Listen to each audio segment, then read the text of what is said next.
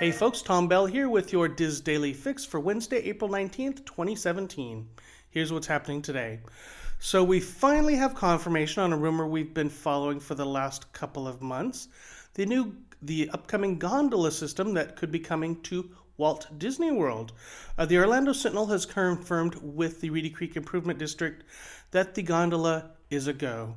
This gondola will connect Epcot, Hollywood Studios, Caribbean Beach Resort, and Art of Animation, and feature large enclosed 10-person cars.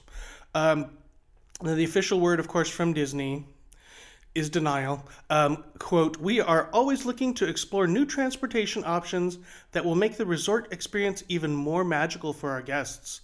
We're excited about our future plans on this front and look forward to sharing details at a later date." Another rumor, this one's new. How would you like to spend the night in a Star Wars themed hotel? Well, WFTV has gotten their hand on a survey. This is a third-party survey, but you know Disney has to have a hand in this. They wanted to know if you would like to spend 2 nights in a completely immersive Star Wars environment. These rooms are made to look like spaceports with all the details, video windows, things like that. The survey also mentioned special activities and missions, even learning to use a lightsaber.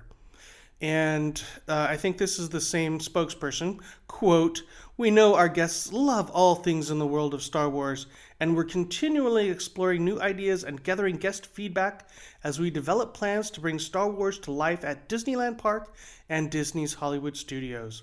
Some of these ideas may come to fruition, while some may not." All right, finally, one of the highlights every couple years at the D23 Expo for me is the Walt Disney Archives exhibit.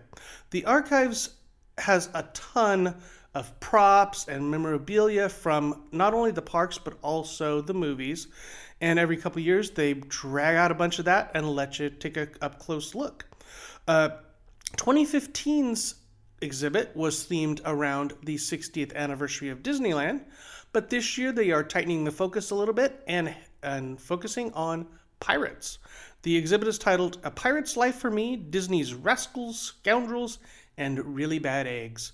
The 12,000 square foot exhibit will feature full focus on classic Disney pirates from Captain Hook to Captain Jack Sparrow, and will feature audio animatronic figures, props, costumes, and classic merchandise from the Pirates of the Caribbean attractions across the globe, including some of the original cannons from the attraction at Disneyland Park.